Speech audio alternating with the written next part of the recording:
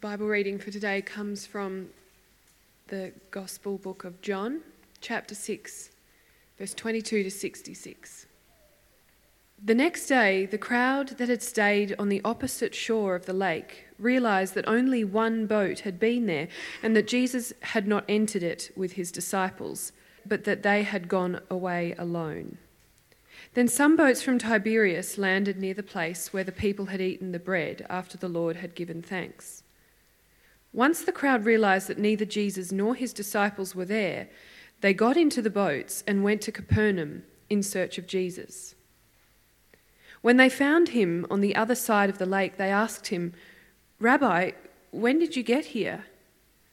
Jesus answered, "Very truly I tell you, you are looking for me not because you saw the signs I performed, but because you ate the loaves and had your fill. Do not work for food that spoils, but for food that endures to eternal life, which the Son of Man will give you. For on him God the Father has placed his seal of approval." Then they asked him, "What must we do to do the works God requires?" Jesus answered, "The work of God is this, to believe in the one he has sent." So they asked him, "What sign then will you give that we may see it and believe you? What will you do? Our ancestors ate the manna in the wilderness. As it is written, he gave them bread from heaven to eat."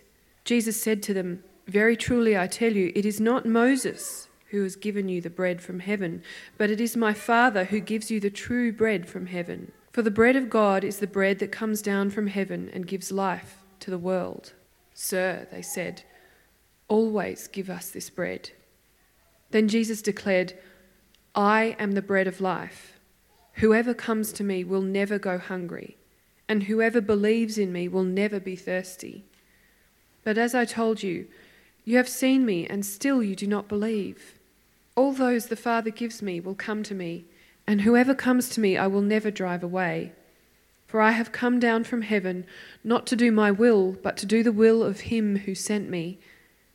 And this is the will of him who sent me, that I shall lose none of all those he has given me, but raise them up at the last day.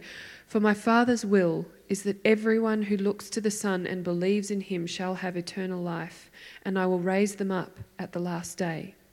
At this, the Jews there began to grumble about him because he said, "I am the bread that came down from heaven."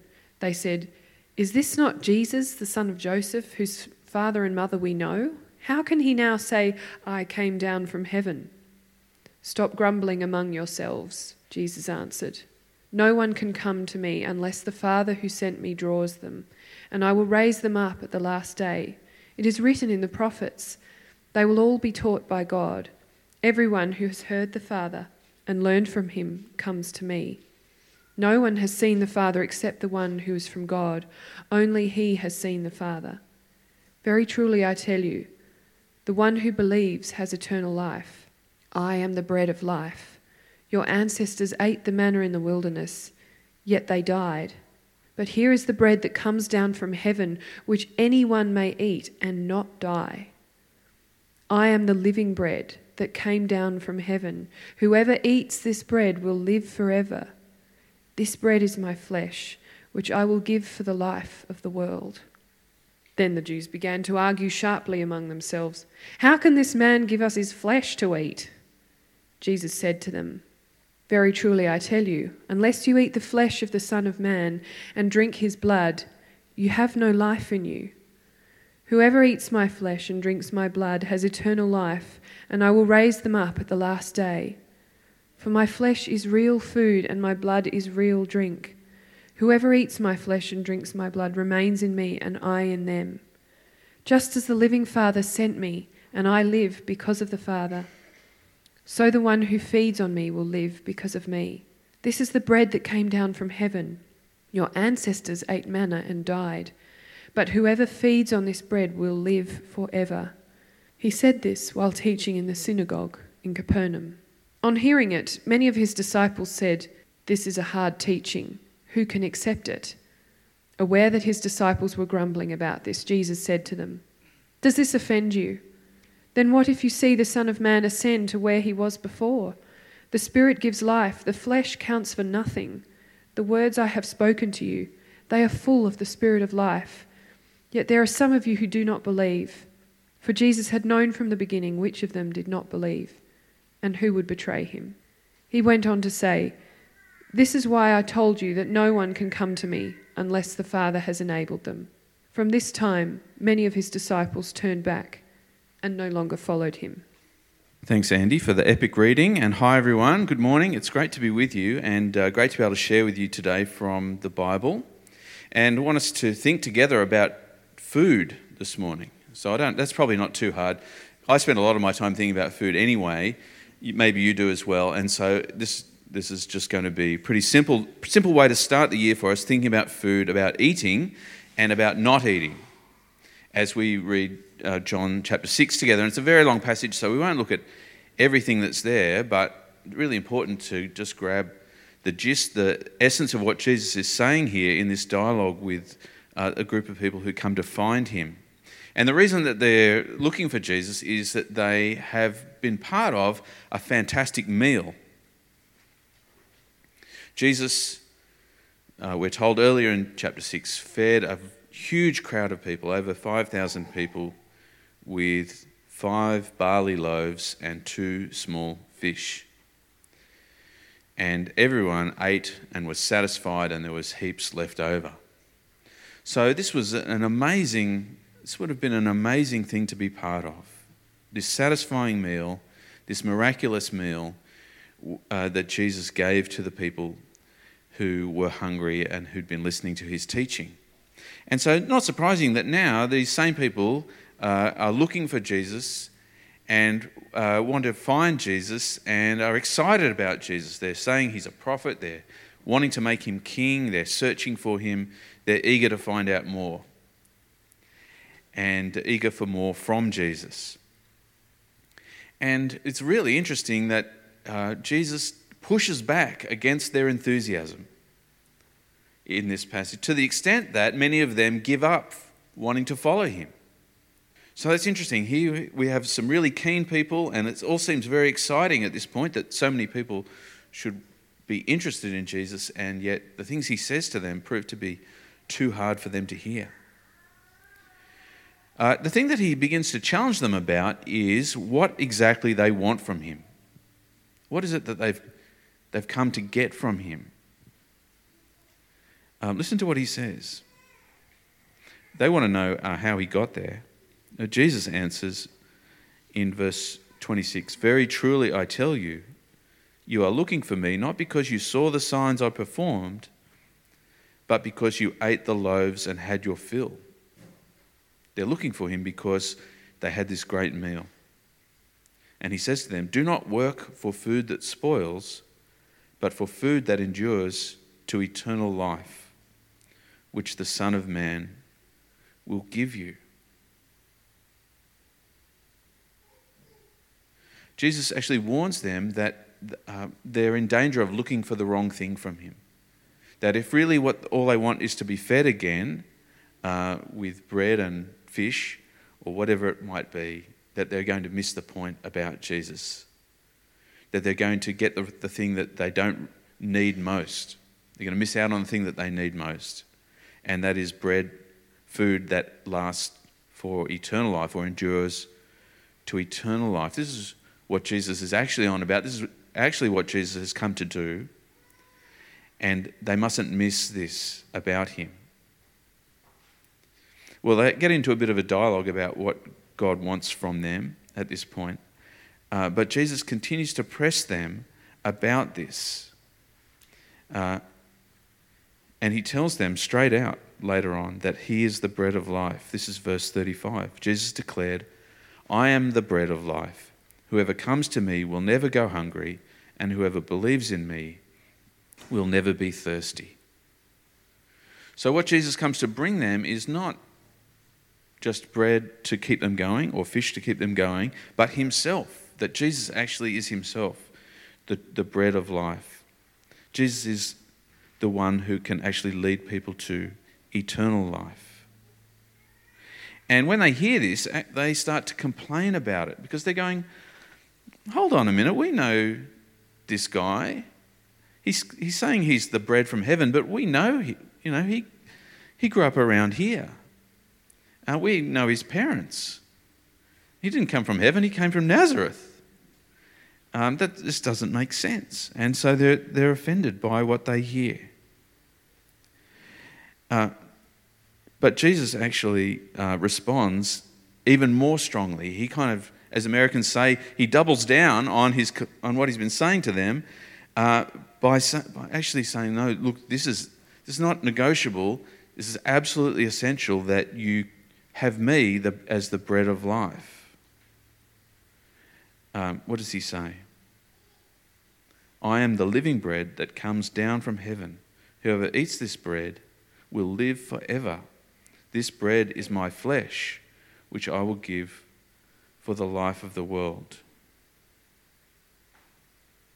What is the bread? What is this bread that Jesus is talking about? It's himself. It's his body. He's going to give himself for the world. He goes on, verse 53. Jesus said to them, very truly I tell you, unless you eat the flesh of the Son of Man and drink his blood, you have no life in you. Whoever eats my flesh and drinks my blood has eternal life, and I will raise them up at the last day. For my flesh is real food, and my blood is real drink. And in pushing back against them, Jesus has really gone into territory which is highly confronting. I mean, I think this is probably true for us, to think about eating flesh and drinking blood. That's gross. And for Jewish people of Jesus' time, and the law that they had against these things, it was especially so. They would have regarded this kind of talk as unholy. And so Jesus, in speaking in this way, is really pressing them about his importance, that he has come to give them eternal life. It's going to happen through his death, his body and blood. And in speaking in separating his body from his blood in this way, Jesus is really indicating that he's talking about not just his bodily life, but his death for their sake. That this is essential for them. And he uses that word, unless. Very truly, I tell you, unless you eat the flesh of the Son of Man and drink his blood. So this is essential. Jesus uses this word, unless, just 3 times in John's Gospel. And each time it's really just to say, look, at this point, there is no negotiation. At this point, we're just talking about what is absolutely essential. The other times are when Jesus says, unless you are born again, you cannot see the kingdom of heaven. And unless a seed is planted in the ground, it can't grow. Speaking about his death and resurrection. These things have to happen. These things have to happen. If you want to have eternal life, then you have to feed on Jesus. What is he talking about there? What is he trying to get at by using this really gross image? Well, what is this all about? This eating and drinking and feeding on Jesus.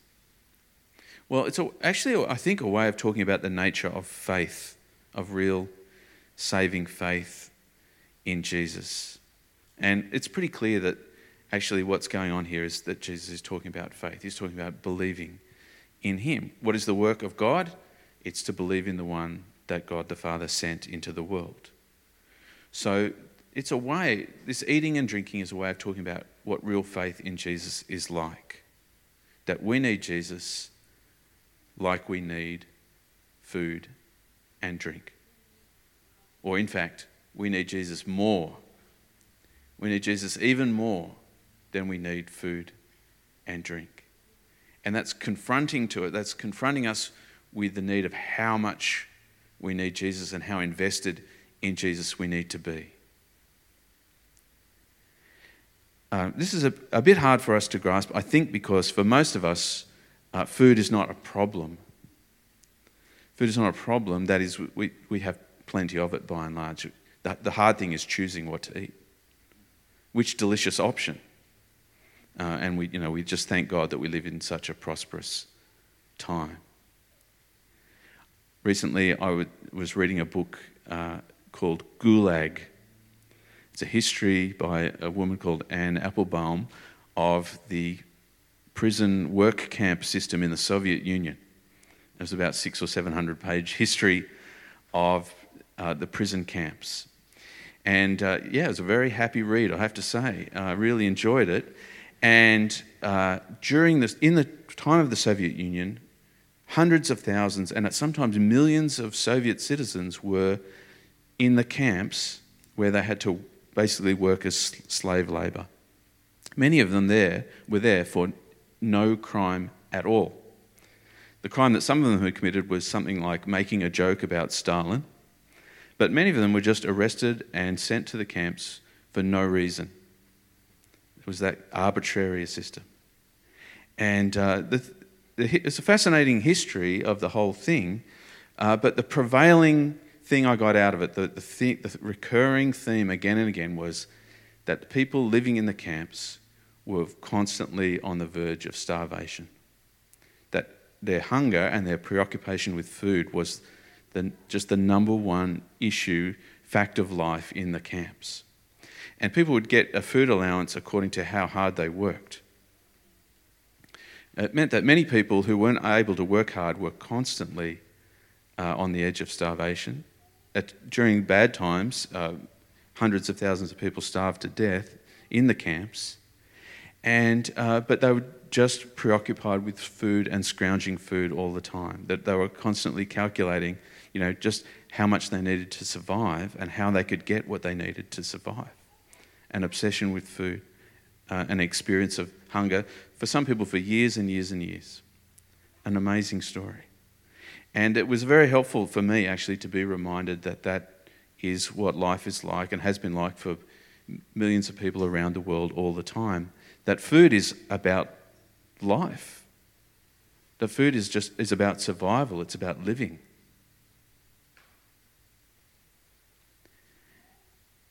And so when we read something like this, we need to remember that the people that Jesus is talking to here, the ordinary people of Galilee that Jesus is speaking to, many of them would have had that same daily experience of calculating whether they could survive. That getting enough food was just a matter of life and death, a constant preoccupation. And Jesus is saying to them, you need me even more than you need food. No wonder some of them were offended, I suppose. That's a huge challenge, isn't it? That for us to have life, we need food. To have eternal life, we need Jesus. We need Jesus even more. There's something more important even than survival through eating food, and that is to be able to be with God forever because of Jesus. He's my ultimate need. And without him, I have no life. I have no life in me. I cannot have eternal life. Without Jesus, I have no future. Without Jesus, I have no hope.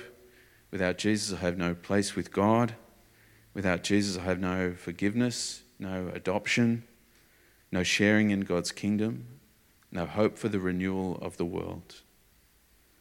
Ultimately, without Jesus, I have nothing. That's the conviction that Jesus is pushing us towards here as we read what he's saying. So, of course, when Jesus says that we should eat his flesh and drink his blood, he's not speaking literally. The people in the story, they're getting confused. They think Jesus is being literal. And we actually, through John's story, we see again and again people not getting it. They're kind of spiritually hard-hearted and they take Jesus' words literally when he's not speaking literally. So remember Nicodemus, chapter 3, Jesus says, you have to be born again. And what does Nicodemus say? How could I get born again? How could I get back in my mother's womb? That's so dumb, so literal. But it's a kind of sign of his hard-heartedness that he's not understanding what Jesus is saying. Jesus talks to the woman at the well and he talks about the living water, and she says, well, give me this water so I won't have to keep coming to this well. She's again taking Jesus literally, not understanding that he's speaking about the Holy Spirit. And here again, the same thing. But Jesus is not speaking literally. It's a metaphor. But interestingly, it's just probably worth thinking about which way the metaphor works. That is, I think that Jesus is saying that the food and the drink that we normally eat and drink in our lives is a metaphor for the real thing. Did you notice that? He said, my body is real food, my blood is real drink. That saying something about what's really real, what's ultimately real, and suggesting that the things in our lives, the literal physical things, though they're real and good, they're not as real as the realest thing. It's hard to find the right language at this point. But actually, this happens again and again in the Bible. It's, I think, worth pointing out that in a biblical worldview, the immediate things of this world, the material, the physical, the things that we encounter in everyday life, are often understood to be not ultimate, but rather as things pointing towards something greater and bigger and more significant and more important and more lasting and more real. What are some examples of that? Well, we've already talked about being born. We tend to think about physical birth as the most real kind of birth, but for Jesus, actually, there's a more real kind of birth, being born to God or born from God. That really matters more in the long term. Or think about weddings and marriage. You go to a wedding, that seems very real, right? Very concrete. But according to the scriptures, the wedding is just a sign to us of an even greater marriage, a marriage which is the realest marriage, a marriage which is an eternal marriage between Jesus and his people. And our marriages are just a sign pointing to that, just a shadow of the real thing. That's a different way of looking at the world, isn't it? And so it is with food and drink. A sign given to us by God of our ultimate need. Our need to feed on Jesus, our need for Jesus. That is the real eating. That is the real food that we need. So Jesus is saying that food and drink are a metaphor for the real thing, which is him. And so this really challenging us about our faith in Jesus. Because these people who've come to Jesus are interested in Jesus, but they don't have real faith in Jesus. And that's just I think, a helpful challenge to us to hear. So look, imagine that I invite you over and I cook you a meal. And we sit down and you look at the meal that I've made for you and you say to me, Rob, this meal looks excellent. I'm a big fan of your cooking. It looks great, and in fact it smells great. I love the way you've plated it up. I can see there's a crunch element. I'm really impressed with what you've done here. And I believe if I ate this meal, I'd be satisfied. I'd feel it would be nutritious. It wouldn't poison me, but in fact, I would feel great if I ate this meal. And Rob, great work. I'm really impressed. And you just sit there. What would I think? Well, I'm glad that you like the look of it and you think I've done a good job, but it's for eating. It's for eating. And so it is with Jesus. You can be a fan, you can be interested, but ultimately you need to take the step of totally committing yourself to him in a way that you do when you eat a meal. You're not just saying it looks nice or it smells good, but you're going for it. You're hoeing in, and that's what we need to do with Jesus. And the good news that we heard in the passage is that if you do this, if you come to Jesus in this way, if you say, I'm all in with Jesus, just as I'm as committed to Jesus as I am to eating meals each day, then he won't push you away. He won't reject you. He promises that in the passage. What does he say? Verse 37. Whoever comes to me, I will never drive away. Well, how can this idea of eating and drinking help us to live a life of faith in Jesus? Well, first of all, I think it means that hunger is a helpful thing for us. And I have to admit, I don't feel hungry very often. That is, as the moment I feel hungry, I do something about it. But actually, it'd be good for us sometimes to just feel that feeling of hunger. And The reason is this, because whenever you're hungry, it's a sign that the last meal you ate was a failure. And it was a failure in this regard that it did not last forever. It didn't satisfy you, and it didn't keep you from getting hungry again. Every meal we eat fails ultimately,